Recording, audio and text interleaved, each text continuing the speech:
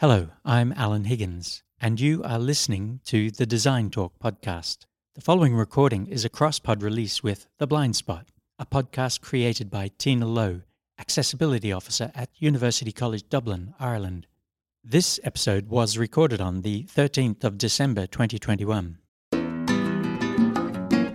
Welcome to The Blind Spot. I'm your host, Tina Lowe. This podcast looks to show everyone about making Ireland accessible for all. Hello everybody, and you're all very welcome to the Blind Spot podcast. Today we have the honour and privilege of speaking with the Irish Guide Dogs for the Blind. We have three guests today. We have two in the Kingdom of Cork, Lane Kennedy and Tim O'Mahony, the Chief Executive Officer, and Lane is the Advocacy and Policy Officer. And in the studio we have Zita O'Brien, a puppy walker who I personally know because Zita puppy walked my current guide dog Forrest. So you're all extremely welcome. I'm delighted to have you today. We're going to chat about access to working dogs. So what I'll do to start the ball rolling is if I could ask you all to introduce yourself. So maybe if we kick off with Zita. Okay, my name is Zita and I'm married to Pat O'Brien. I have one son, Colm, and I worked in admin most of my life, but about 14 years ago I started doing voluntary work with the Irish Guide Dogs. Okay, and Tim? Hi, my name is Tim. I'm the CEO of Guide Dogs. I'm married to Mary. We've 4 kids. I suppose my background is I'm a qualified accountant, and my early career was spent with in the UK with Shell and Bechtel in the energy sector, building power stations. Then I came back to Ireland, did an MBA, and it's probably there that the seed for the not-for-profits was first sown, where at class discussions around, you know, the motivation for people in different roles and commercial versus not-for-profit.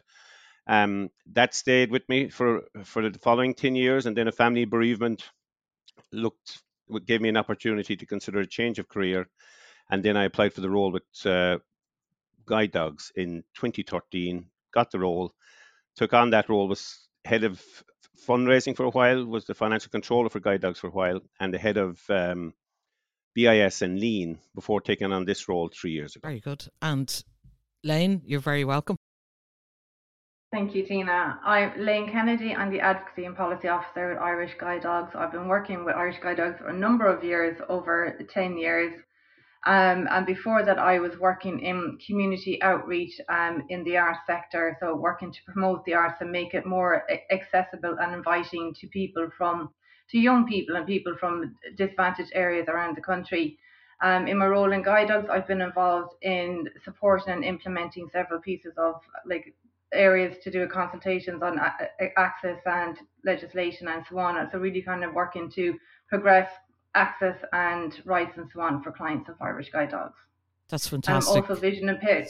Sorry. Thank you, Tina. Yeah. But I can't forget I'm vision impaired as well. So yeah. I also am the proud owner of my third guide dog, Higgins, who's a golden retriever, and he's age 7. Exactly. And that's why you're here with kind of 2 hats. You're here to talk about your work in the Irish Guide Dogs, but you're also here to talk as a proud guide dog owner. So before we start, I'll just give you a little bit of background information just from myself. I am also a guide dog owner, and I'm on my 3rd guide dog, and his name is Forrest. And I got my first guide dog, Blake was his name, in 2000. And my background would have been that I lost my sight in my late 20s, and I seriously spent my entire life, truthfully, terrified of dogs, to the point that I would run across roads, jump over walls, at the risk of getting knocked down, screaming, terrified. And it's quite funny because when I lost my sight initially, my sister, who's a very persuasive person, told me on numerous occasions when I was struggling with a cane, because obviously I'd had my sight, so a cane to me was not, it was so difficult, and I knew that there was cars parked on footpaths. And so my sister came home one time and she said, Tina, you have to get a dog. And I said, I can't get a dog. I'm terrified of dogs. She said, I'm watching these people in town gliding is the word she used, gliding through the streets very elegantly with these amazing animals. And I was like, I can't, because I'm terrified. And the other thing that was very ironic was that I knew a lady called Joan Salmon, who was, her sister Marion worked with my father years ago, and Aidan McKenna in memory computers. And Joan had diabetes. Joan is no longer with us, but she had numerous guide dogs, and she was a Paralympian equestrian champion. But the thing about Joan was she, like, I remember one of the times she brought her dog Abby to my house, and I was so afraid that I tore down the road, blind and all, and I kept telling people, I'm not blind, I'm going to get my sight back. But she also had this dog that was an amazing curly retriever. It was a cross golden retriever collie. It's called Smudge, and it was an amazing dog. And and then she walked every day 2 hours each way up to the equestrian centre to practice. So anyway, it took a while for me, and then eventually I kind of thought, right, I have to get a dog. I can't walk. So the funny thing was, the first person who came to see me was Owen from the Guide Dogs. And he says to me, well, Tina, he said, how is Samba going to fit into this? Because I was in a Samba band. And I said, what do you mean? I said, sure, it's great. We're in the Gaiety. And he said, sorry, Tina, you can't have a guide dog when you play Samba. The dog wouldn't be able to tolerate the sound or whatever. So I said, okay, well, at that stage, it was the year 2000. I'd done my degree in UCD and I needed to get a dog. So I went down and I met Simon Higgs. And all I remember is that my mother and myself went, and we were so afraid that, you know, that like in the cartoon comedy where you see the dog or dribbling, shaking. That's the way I was. And I was like, they're never going to give me a dog. But eventually I got the call, and I tell you, I have to say I've never looked back. So I'm now on fabulous number 3. So on that point, I'm going to bring Zita in to tell us all about her role in life as a puppy walker. So. Hi, Tina. As Tina already said, I raised Forrest, but my first dog I got 14 years ago, and the reason we went and did puppy walking was because my son always wanted a dog, but because I worked full-time, I said no way, I'm not leaving a dog in the house all day by itself. But eventually I started working part-time from home. And Colin was saying, can we get a dog? Can we get a dog? So I turned around and said, well, I tell you what, I'd seen an advertisement or heard something about Irish guide dogs looking for puppy raisers, or puppy walkers as they were called then. And I said, I tell you what, we'll do this and we'll give it a year and we'll see how it goes then after that, and see how involved you are in raising the dog as well. So we got our first puppy, Denver, and he was absolutely gorgeous, a golden retriever like Lane's Higgins, and we just fell in love with them straight away. But my son Colin said, Ma'am, at this stage he was 19, he said, I'd wait 19 years for you to get a dog, and now you say we give it back at the end of a year? So he wasn't very pleased at that, but anyhow, when it did come to giving poor old Denver back, we were broken-hearted. So we said we'll chance it again. So at this stage now, dog number 11 only went down to Cork in, when was that, in August. And she's doing really well down there now at the moment. I was talking to Rob and Sam there last week, and they gave me a great report on him. But we had great fun. Now, it's hard work. We get the puppy when they're about 8 weeks old. So the excitement when the dog is coming is unbelievable. You have to puppy-proof your house, as I call it. You end up lifting out. You have quite a tidy house, actually, because you lift everything off the floor, because anything on the floor is fair game. And, you just keep things out of the way, except the doggy toys, and let them play.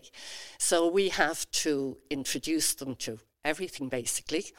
We start puppy walking very, very early, in as far as we watch out for toilet training, and we try and make sure that wherever we're going, that they've piddled beforehand or whatever. But in the very early stages, we carry them, believe it or not, so they get used to noises. So you actually go down to the bus stop, as I say, I'm going to play with the traffic, and you bring the dog down with you, and we have a great roundabout near where I live, and there's buses and trucks and all kinds of things. So I usually go down there every morning with the puppy in my arms. And then the school is across the way, so you have children running by and screaming and shouting, and the puppy hears all that in the safety of your arms. And then, as they move along then, a couple of weeks later, you're bringing them in the car, getting used to car journeys. You have to bring them on the bus, on the Luas, and you do it all very gradually. You know, just take it. Every day is different. So, and it depends on, even at home, you'd have the puppy in nice and cozy in his crate or whatever. We normally crate train them, and they would be nice and snug, and you go around with your Hoover, your vacuum cleaner, or the phone is ringing and the doorbell is going and the cooker is going, and the dog gets accustomed. I usually have the puppy in the kitchen living area. Right. So in the heart of the house. So they get used to the sounds. Yeah, exactly. And so tell me about because I know you now since I got Forest, because it was a great thing. The guide dogs encouraged us. I have Forest now nearly 6 years, and they encouraged us to contact the puppy walkers, and it was brilliant because it introduced me to say what is really involved in these little very cute puppies that become working animals, and it also introduced me to a whole network of puppy walkers. So tell me about there's an amazing camaraderie, and then you all kind of share, and you know the puppies. I was going to say the babies. The puppies they're like babies to us. Sleepovers, yeah, we do amazing. that. I've met an awful lot of people through guide dogs, both visually impaired like Tina, and also volunteers. And the puppy raisers are just marvellous. We help one another an awful lot. If somebody is going to a wedding, I'll mind the puppy, or they'll mind my puppy, because it has to be catered for. It can't be left more than 3 or 4 hours. So, and we get together. We actually, if you have an older puppy and the younger puppy might be a bit nervous, say, getting on the bus, we'll organise a trip into town on the bus with the more confident dog. And we go to all sorts of places. We were in Chester Beatty Library there last week and just went in and had a wander around with dogs and sat outside and had a cup of coffee. So the dog is being socialised constantly. Yeah. Yeah. And there's great people involved in it. As I say, I've made great friends. Yeah. And then you do all say, share, you go on walks, and then the dogs have a bit of free run, you know, even Yeah. occasionally. You can see how the dogs as well are training the little dogs. Like they're leading the way, kind of teaching them. It's an amazing thing to watch. And for me, it's been brilliant because I have loads of puppy walker people who I can go walking with, and then I feel, because I have such a giant dog, that he's always been trained. Yeah, you know? well, he has stayed with me, Tina, as you know, on occasion, and I would have had puppies in the house, and they have learned so much from Forest. Yeah. Yeah, because he's a total shepherd. Yeah, exactly, you know, and he'll put them in their place if they need to be put in their place. Yeah. And then they're so happy with the bigger dogs as well. They're not afraid of bigger dogs when they go out because they've played.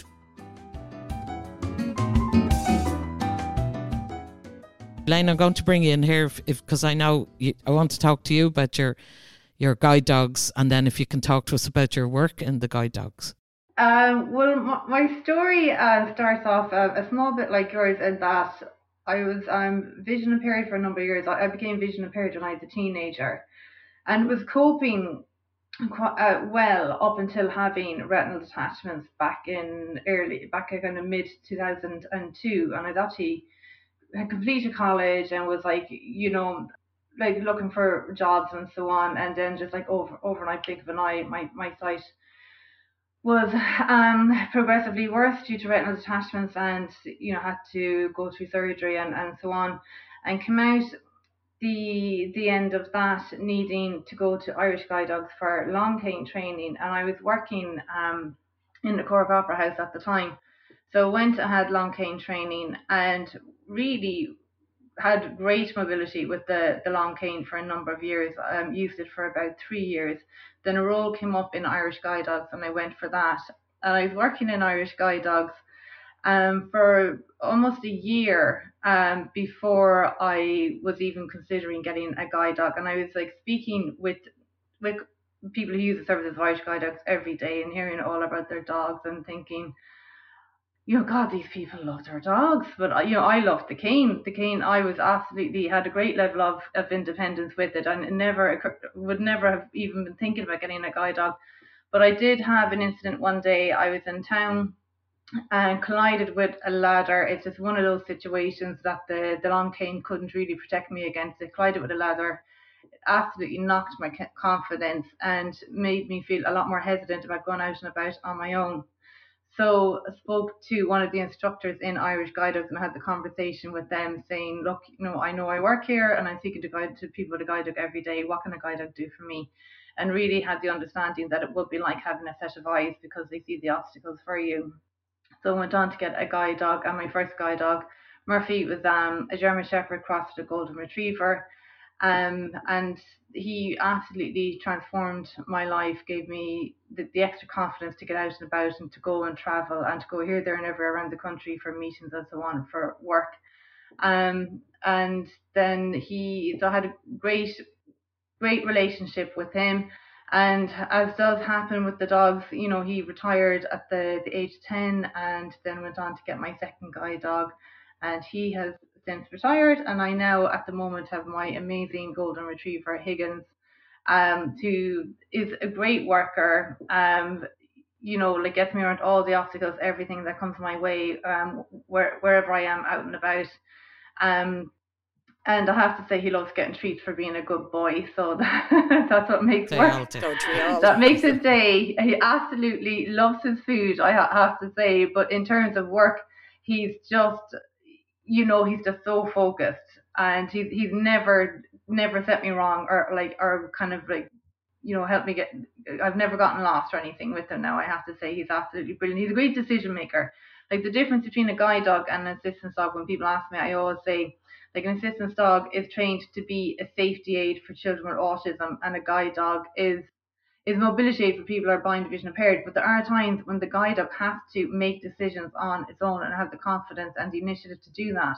If you encounter an obstacle on the pavement, regardless of what your level of vision is, it's very difficult for the owner to make that decision and to know how to get around the obstacle. So the guide dog, that's really where they step into their own.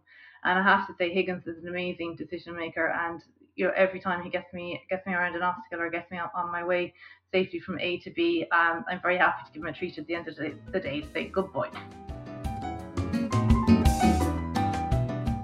What I found with Higgins is that Higgins loves working.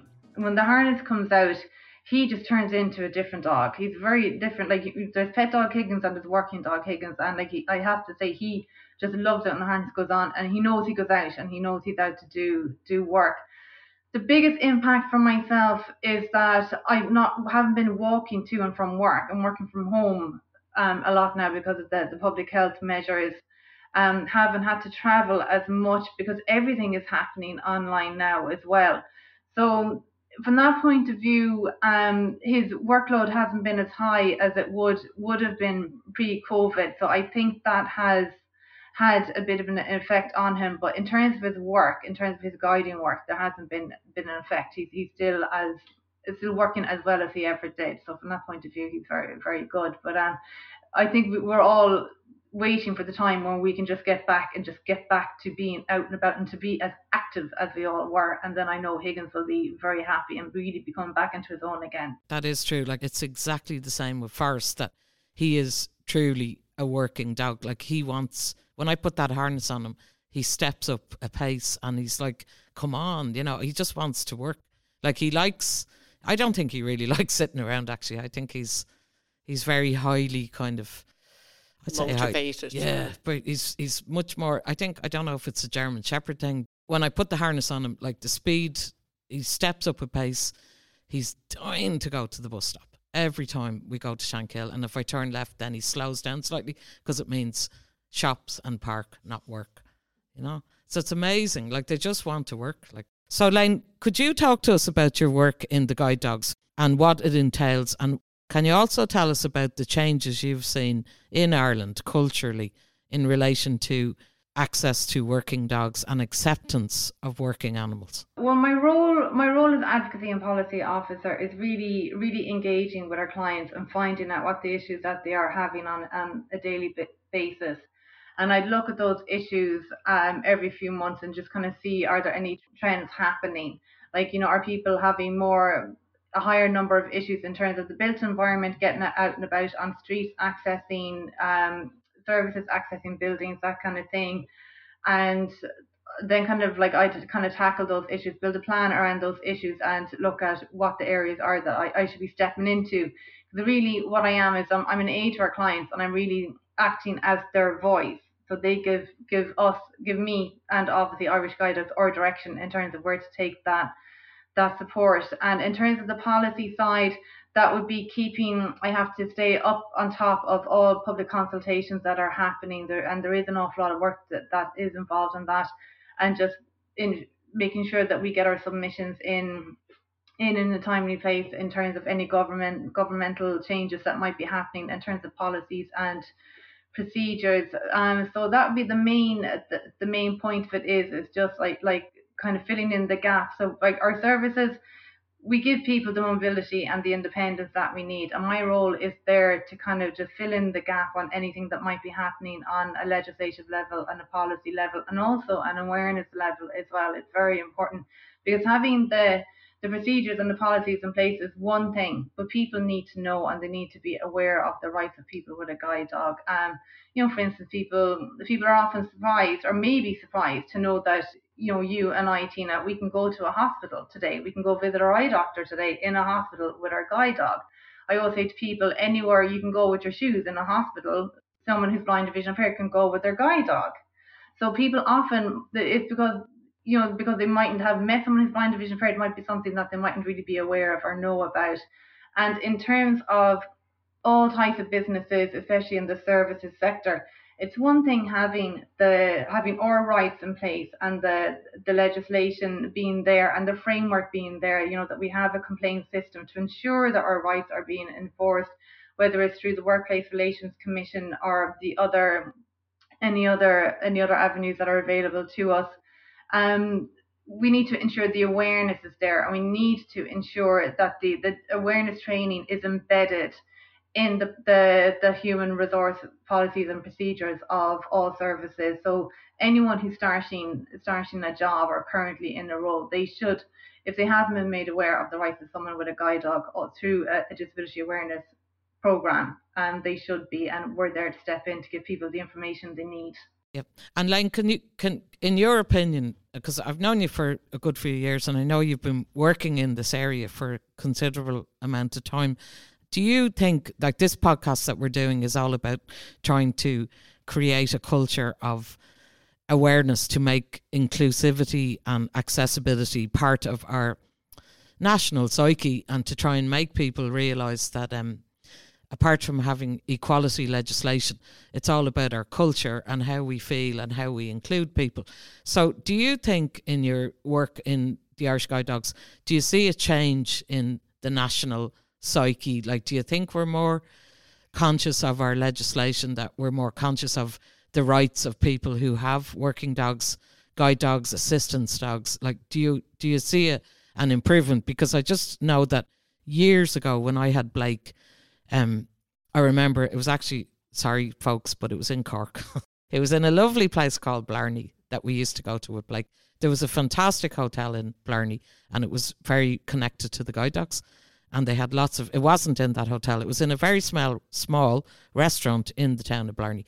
And we were refused entry, right? So me being me and being aware of my rights probably because of my relations as well, who all work in the area, in law and EU and all that, I said, no way, it doesn't happen. That is completely illegal.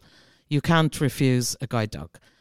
So I was horrified, and I remember, like, it was the first time ever I was with my mother. This is years ago, and I was like, that is unreal. But we wrote to the restaurant, they apologised, but it was such a shame. But that was years ago. And then recently, the Guide Dogs have set up a really good initiative called the Client Consultative Committee, which I'll talk to Tim about, as well as all the other areas in the Guide Dogs. And some of the comments from the guide dog owners have been, which I was amazed at, but obviously I'm a bit naive, is that some restaurants are still refusing access to a guide dog. And I'm thinking, for God's sake, like, this is 2021. We're supposed to be aware and we have legislation in place. But, like, do you think, Lane, that it's changed for the good, or do you think there are still pockets that we need to do awareness? I think an awful lot is happening in terms that there's been an awful lot of talk about the UNCRPD since we ratified it there in 2018. So people are much more aware of, the broader movement we're going towards, not just in terms of legislation, but also culturally, in that people with disabilities, we should be getting the same treatment as everyone else. And sometimes people mightn't really understand what does that mean. Like, we need to be able to, and should be able to, access everything at the same point and the same place and the same time as everyone else. There shouldn't be any difference in the services that we get or the treatment that we get. In terms of people getting out and about with the help of a guide dog or an assistance dog, it's really people understanding that the dog, they're highly dependable. They're trained, like, when you think of a guide dog, they are a mobility aid. What other mobility aids are out there? Wheelchairs, people using walking canes, people using mobility scooters, all of that. We have to because when people see the dogs are they're so attractive and they're so cuddly and they're so friendly and sociable that sometimes people mightn't be looking at from the technical side that this is a highly trained, reliable, dependable, hygienic, working mobility aid. And the fact that they're cute and cuddly is a bonus. It's a distraction sometimes. Yeah. That's true. That's very true. And they have high standards. We as owners have to maintain those high standards as well. That's really true, isn't it? Yeah. Your dog is very well kept, very well groomed. Yeah. Yes, and they're brought to the vet very regularly, and they get all their treatment, the flea and the tick treatment, and all of these standards we agree to and we commit to through the Department of Health and also through our international support agencies, the Assistance Dog International and the International Guide Dog Federation, and all people that we train with a guide dog and assistance dog are trained and given the guidance they need to upkeep those standards, and then they hand in the reports back to us so we can oversee and stand over the standard of the dogs that we put out there and ensure that the partnerships are kept. But in terms of awareness, and so the awareness is there and it's good, and I do think it's the UNCRPD has been a big benefit because it's been a lot in the media. It's put a good focus on it. But there are many elements to the UNCRPD. For that to be implemented and all through the EU member states, we're going to be we're along with the other member states signing up to getting a disability card implemented that might be rolled out in 2023. So people with disabilities will have a formal EU disability card showing they have a disability and that they have the right to have access, and it'll help in terms of travel and accessing services and so on. So there will be not just our own national remit that's happening here in Ireland, we'll be working alongside the other EU member states. And that's one element. We also have the EU Accessibility Act, and that has really made a big difference in terms of online banking and other types of services that are happening, and enforcing standards and making sure that people with disabilities are included and consulted with in all of those aspects. And also we have our own Disability Act, which has put the remit on our own public bodies to make sure that the information and services and buildings are accessible. And obviously we have the well-known Equal Status Act, which really would be the first piece of legislation that would have incorporated an understanding of what is access for someone with a guide dog or an assistance dog, because under any complaints that were made, as in claims of discrimination, taken to what would have been the Equality Tribunal at the time, is now the Workplace Relations Commission, because that change was made in 2014. Those deciding equality officers over any claims of discrimination that were made clearly said someone with a guide dog is allowed and should be allowed access to all businesses and services, including food businesses, not only because we shouldn't be treated less favourably than anyone else, but also the dogs are exempt from any hiding regulations or any kind of like restrictions that could have been precluding someone getting out and about with a fully trained working guide dog. So in terms of that piece, it's there. In terms of people's understanding,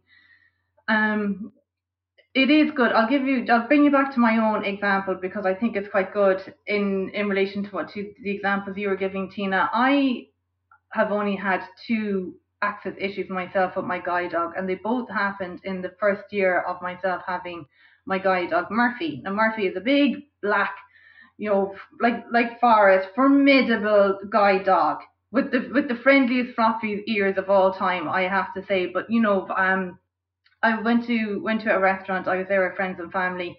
Got to the door, and this is back in 2005. So we're talking a good few years back. Got to the door of a restaurant with my mom, my sister, and the waiter came up straight away and said, "Nope, no dogs, no dogs, no dogs." Before I could even open my mouth and advocate for myself and say and explain to the person, "No, I am allowed in," and also, here's where you go to get information on it. A group of customers that were sitting at a table near the door stood up and said, "We're not going to pay for a meal if you don't let that girl in." So that kind of gives you an example of awareness and the understanding and the cultural. I didn't even get to speak up for myself; other people did it for me. So the waiter let us sit in then, and had my meal and so on. My second time was at another bar/restaurant. I'd say kind of like a year or 2 after that, and I followed through the complaint through the claims through the complaint system with, at the time, the Equality Tribunal, and the business owner actually wrote back to me and said, "Look, thank you for picking this up," and apologised and said he clearly just wasn't aware of the rules and the fact he wasn't committing any offence by letting myself and my guide dog in. And he said since then he's had people come in with a guide dog, and he's very happy to know that he's not going to be causing an offence of discrimination to anyone else. So it is always good. Like, sometimes we do always encourage people to speak up yourself, if you have an issue. Don't let it just let it go, because often it's so upsetting and can be really like affect your confidence that you might just think, "Oh, look, it's easy, I won't bother fighting it, I'll let it go." But when you do, it is good to pick it up and create the awareness, because you're making it easier for other people to get out and about with a guide dog. And I'll finish on this piece, just because it is important, in terms of understanding for people, for the public out there. People mightn't be thinking, about keeping pavements clear. Like, the pedestrian pavement is absolutely essential to anyone who's blind or vision impaired getting out and about with their guide dog or with their long cane, and we need to have the pavements kept clear.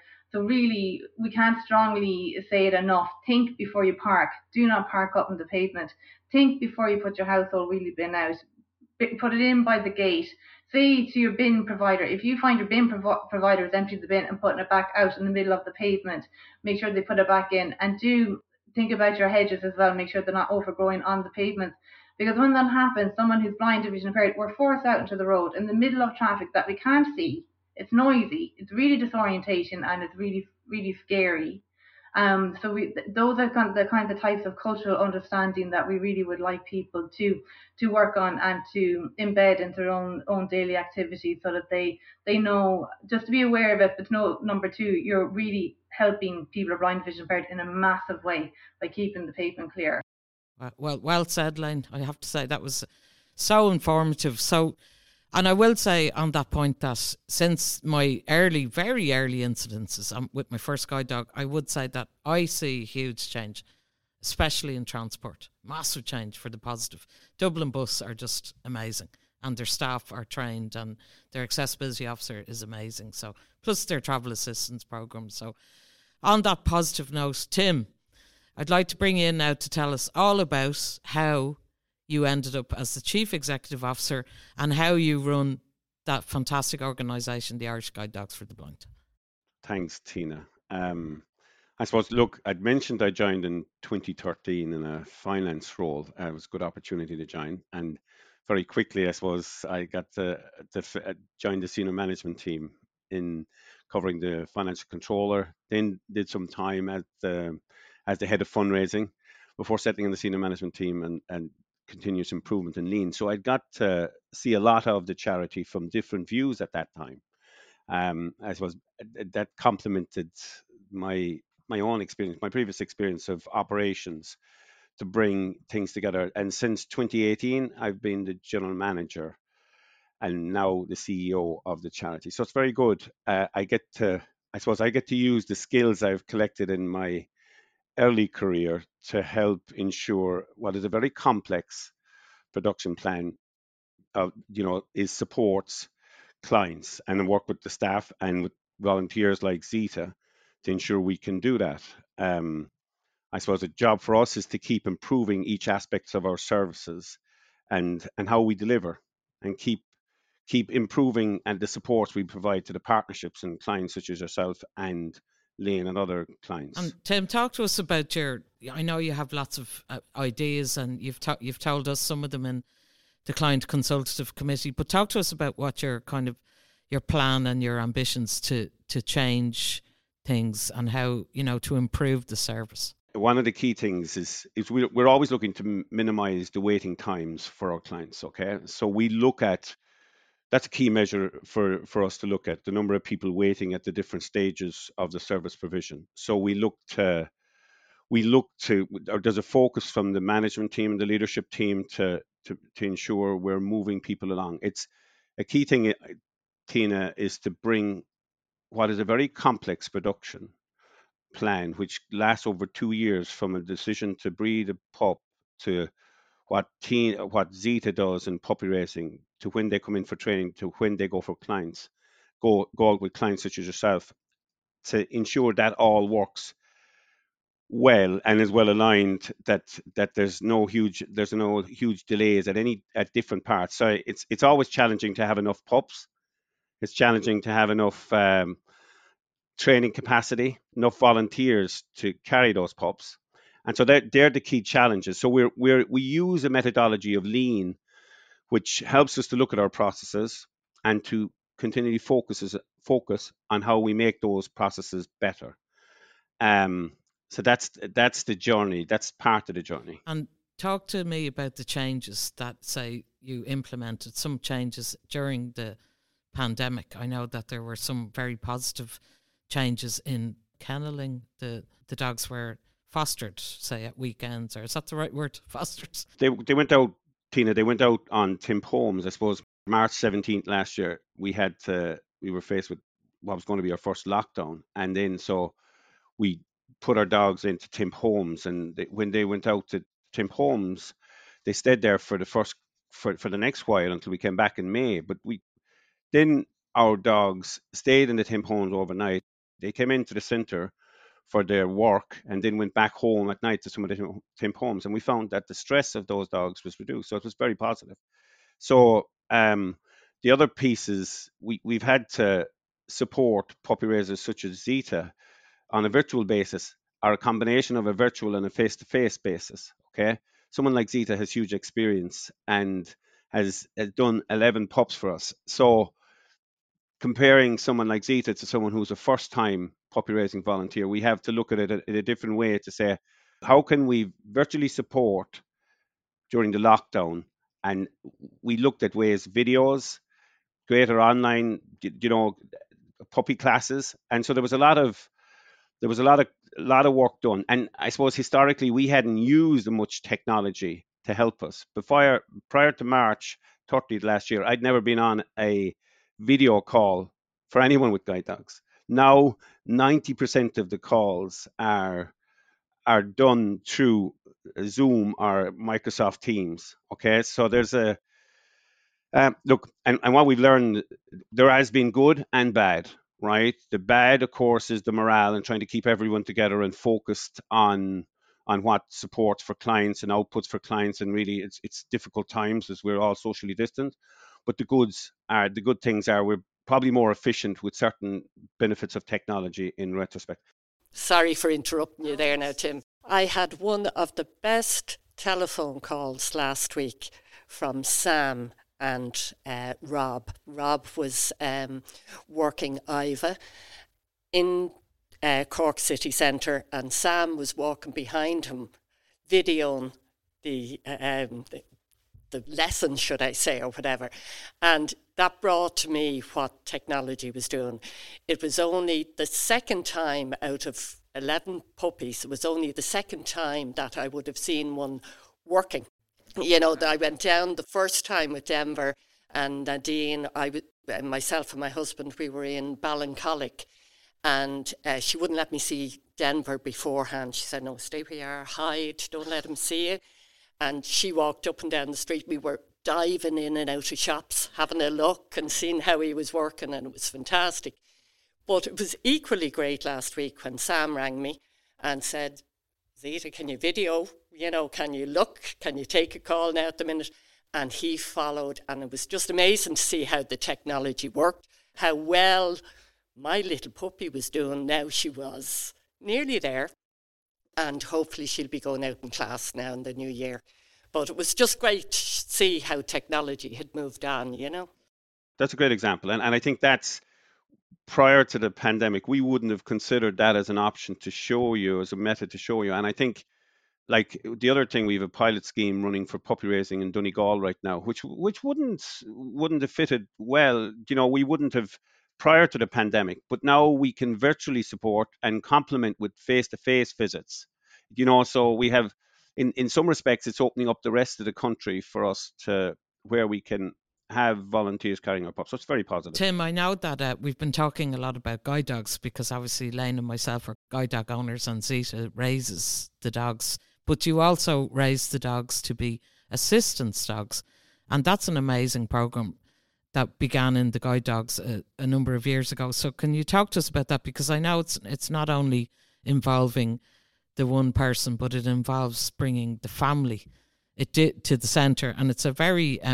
it's an amazing thing when you see it. I've seen children in supermarkets, and there's a lady who lives very near me, and every time she sees me, she comes up to tell me that her life has changed completely because she can now go everywhere with her child with autism, with her guide dog, or with the assistance dog, sorry. And so I just talk to us about, like, I know it's a huge emotional thing as well, that the whole family get involved and that they have a new way of living thanks to having an assistance dog. So talk to us about that, because I know it involves a lot. Yes, it's a similar, I suppose it's similar to the guide dog service in that it makes a huge difference to the family and the client's life. I suppose it's dissimilar in that there's one dog, and then that when that dog retires, it's the end of the service provision, whereas a guide dog client would get successor dogs. I suppose it's a service we've introduced 12, 14 years back now, right? And it's grown very steadily because the demand, because of the levels of ASD in the country is massive, right? Right up to the stage where we've just opened our list again in the middle of November. And we've very proud to say we've accepted 85 people onto that list. And we sent, as a matter of interest, we sent out the acceptance and the notifications on Friday. And just this morning, I've been opening a few, responses from families who've been accepted, and they're just blown away. We're getting comments like, "We've made their Christmas. We're opening up a future potential for them," and so everyone involved with us has now gets to help more people really have fantastic gifts of our dogs to support their lives, right? So it's fantastic, and so we split the services. I suppose the services are a bit split in that dogs, when they come in for training, they can either go on to the AD program or the GD program, right? And depending then on where the dog is most suited, that's where they're directed. But the demand, of course, is great on the AD program, and it's strong also on the guide dog program. So that keeps us very active and focused in Cork to ensure we put our dogs through as quickly as possible. When I think of the Guide Dog Centre, I've gone down now, say 3 times. First time was to the first building in like the old farmhouse. And what I would always say to people is it's an amazing job, because it's not just going down to an office or a building where there are dogs and trainers. You're going down to like housekeepers, a chef, bedrooms, everything. You know, it's like you live there. And some people say to me, I know one guide dog owner had his dog trained from home this year, or it was his 6th or 7th dog in Mayo. And I know him because he works with my friend for years. And so he said it was great. But I said, you know, the part I really like about getting the guide dog is actually going to Cork, because you live there for 2 weeks. It's very intensive. You know, you hit the wall. It's like doing a marathon. You have everybody involved in telling you how to learn, how to work the dog, every single person. You have the Hoovers that they're terrified of.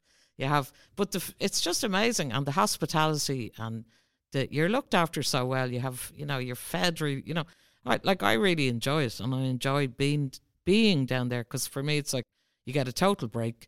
You go to Cork, you get to walk around Cork City, which is really nice because it has loads of lovely accessible streets. And, you know, but it's a hugely emotional job, I would imagine, because you're not just dealing with getting a dog, you're dealing with people's, I'd say, massive changes in their life and drama and a lot of emotions. And I know it's a very emotional job for all the staff involved. And like, how do you manage that? To be honest with you, Tina, what you're just saying reminds me of how much we enjoy our jobs, right? Because that's one of the things we've lost since the pandemic struck. We've lost the class graduations, right? The class graduations were where, when you finished your training, we got the staff, the clients, and in recent times, the puppy raising volunteers into the room, and we had a mini celebration where we had a lunch, right? And that allowed us to reflect on the contribution of everyone involved in the charity to delivery, and enjoy the moment of, you know, celebrate the end of that stage where our services go on to the kind of the partnership stage. And it's the one thing it is something I truly miss, because, you know, that really focuses the mind for everyone as to why our jobs, you know, we need to put the focus into them to make sure we are doing this. And it's so rewarding, Tina, to enjoy that as a group. And I know you mentioned the housekeeping staff. Yeah, I know the housekeeping staff are fantastic. The dog pillar staff are fantastic. The training team, the instructors, they all do a fantastic job in ensuring the service delivery has happened. And I mean, domiciliary, the last 2 years, Tina, our outputs have grown. Which is amazing. So many people have contributed. And the only way we could achieve that is through a great focus. And the team on the ground deliver that. Okay, every one of our volunteers, everyone supporting us, puppy raisers such as Zita, and even our clients. And you mentioned the client consultative committee. They're working with them. Now we're getting even closer to clients. Now we're hearing firsthand directly from the subcommittee made up of yourself and other clients what you want. And so I as head of the executive can focus the charity to respond, if you know what I mean. But it's invaluable for me to get that feedback from our clients and to know what's being sought, so that because we can make changes, and they can be slight or they can be significant changes, but we can certainly, that feedback loop is invaluable to us. It's been fantastic talking to the three of you today, and it's such a, well, it's obviously very close to my heart, but it's changed my life. I cannot function without a dog. That's the truth. I don't want to either, but it's amazing how many doors it opens for you. And because I have, as Lane's original dog, Murphy, I remember Murphy because that was when I had only just about overcome my terror of dogs. And I remember seeing Murphy going, oh my God. And I'd say Forrest is the same, you know. It was like, oh my God. And he was an amazing dog. Beautiful, Rick Cuddly. But Forrest has opened every door you go. Like, because he is quite different looking, you just have to talk to everyone. I sat in the park on Saturday for 2 hours on a bench with my friend, and every single person walking past, oh my God, what is he? You know, what is he? What is it? You know, so it is amazing. And I have to say thank you very much to the three of you today for a fantastic chat. And I'm going to finish now by asking you what we ask everybody. Since the show is called The Blind Spot, Zita, what is your blind spot? Well, I've never been asked that before. I suppose my blind spot is doing what we're doing now, being able to talk to people and put myself out there and discuss things in public. Especially, I would love to be able to speak more naturally, I suppose it is, about even, say, guide dogs, and not only guide dogs, but just speak in public generally. I'd say that's my blind spot. But having said that, what has kept me, I know I'm moving away from it a little bit, involved in volunteering with the dogs and raising the puppies and being heartbroken when they go down, because every single one of them, you're broken-hearted after they leave. But it's meeting Tina later on afterwards and seeing the difference that Forrest has made in their lives, or another assistance dog that I reared as well, and just seeing the difference it makes in all the families. And that's what keeps me going and keeps me doing it again, to think of the big picture. And Tim, what's your blind spot?